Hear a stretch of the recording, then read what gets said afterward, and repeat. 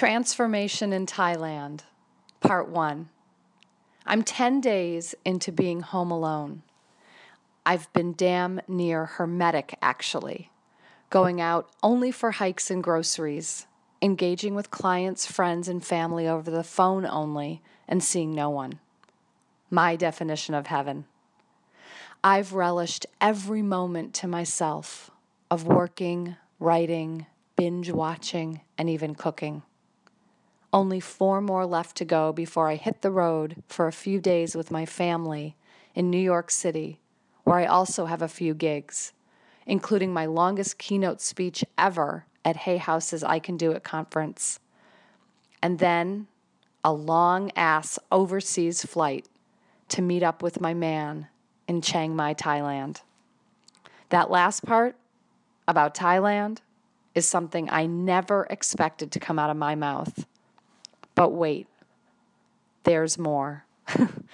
Not only will I be there for 3 weeks, but just 3 days after I arrive, we are off to Wat Rampong, the Northern Insight Meditation Center, for a 10-day silent Vipassana meditation retreat. Oh yes, you heard that right. I'm going to spend 10 days in a monastery, sleeping in a room of my own, waking up before 4 a.m. to practice sitting and walking meditation until retiring at 10 p.m. If I squint my eyes and strain my ears, it looks and sounds a lot like my current home alone time. Minus the binge watching, of course, or the talking.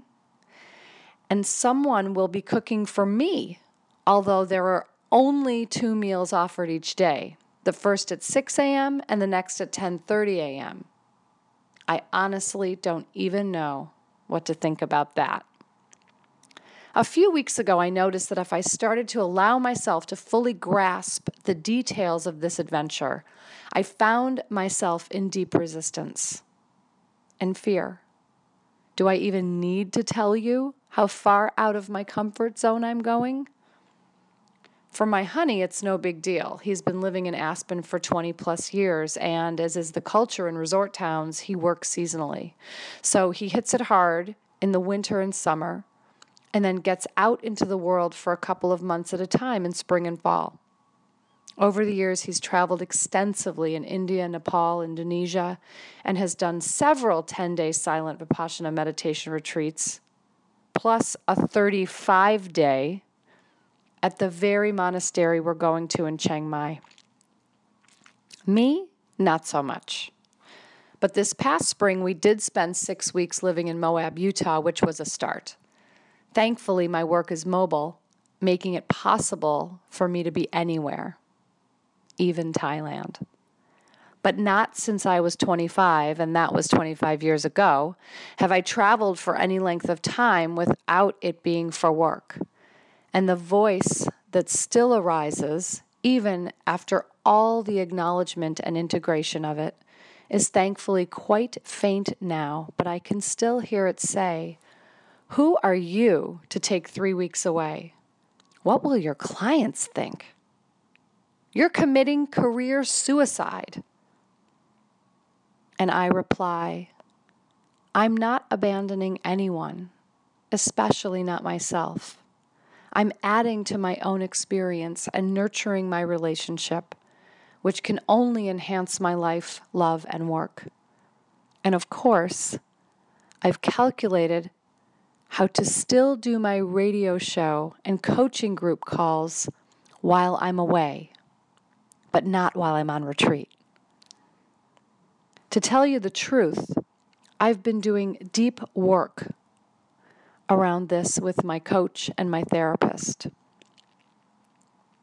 And I know that the more I continue to immerse myself in fully experiencing and inhabiting my own life, the better service I will be to others who are overcoming overachieving, perfectionism, fear of leisure, workaholism, and the need to fill every moment to avoid feeling or dealing with what's really here.